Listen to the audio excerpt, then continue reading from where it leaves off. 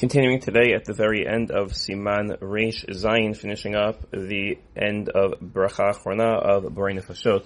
So Ashotei Yain Pachot Mishiur Bracha Achrona. You drink wine less than the Revi'it.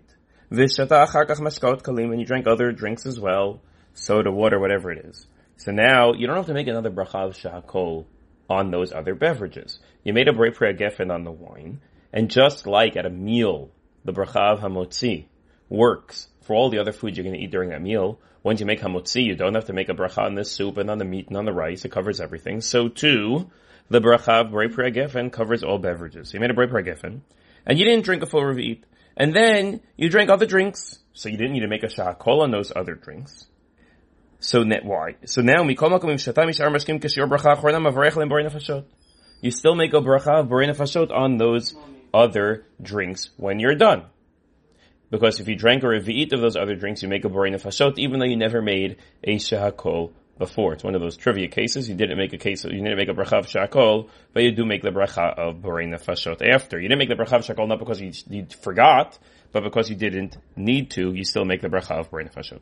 And lastly, the last halacha in Yerushalmi 7 is indeed quoted in Shulchan Aruch, is the explanation of the bracha of Borei Nefashot. The Beit Yosef actually has a whole long digression to discuss different approaches to it. The general approach that Shulchan Aruch quotes is Borei Nefashot rabot v'chesronan. HaKadosh Baruch Hu creates different creatures, v'chesronan. Shulchan Aruch writes chesronan, that which is missing or that which they need. We cannot live without them.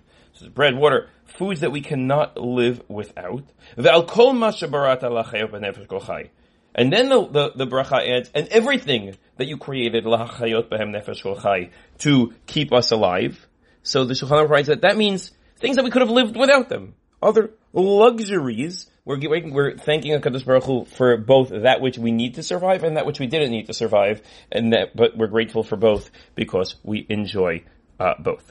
Moving on now to Siman Reish Chet, the bracha of Me'in Shalosh. So al Perot Shivat Aminim, there are only 5, on the 5 fruits of the Shivat Aminim, olives, dates, grapes, figs, and pomegranates. If you eat a kizayit within 7 minutes, you make the bracha of al ha'etz ve'al pri ha'etz, what we call bracha achat Me'in Shalosh. And on mizonot, you say ala michya. And if you drink wine of a revi'it all at once, you make the bracha of al hagefen ve'al peri hagefen. You open the siddur, there are 3 options for that bracha. Im shata pachot mirvi'it. But with wine, it gets a little bit complicated, because wine, well, if you ate grapes, you also make the bracha, and if you drink wine, you also make the bracha. So what if you drank wine less than the revi'it, but more than the kazayit?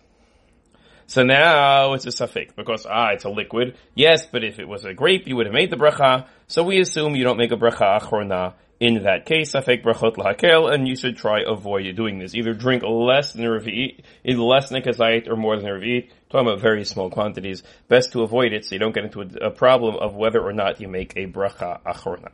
Have a wonderful day and Shabbat Shalom.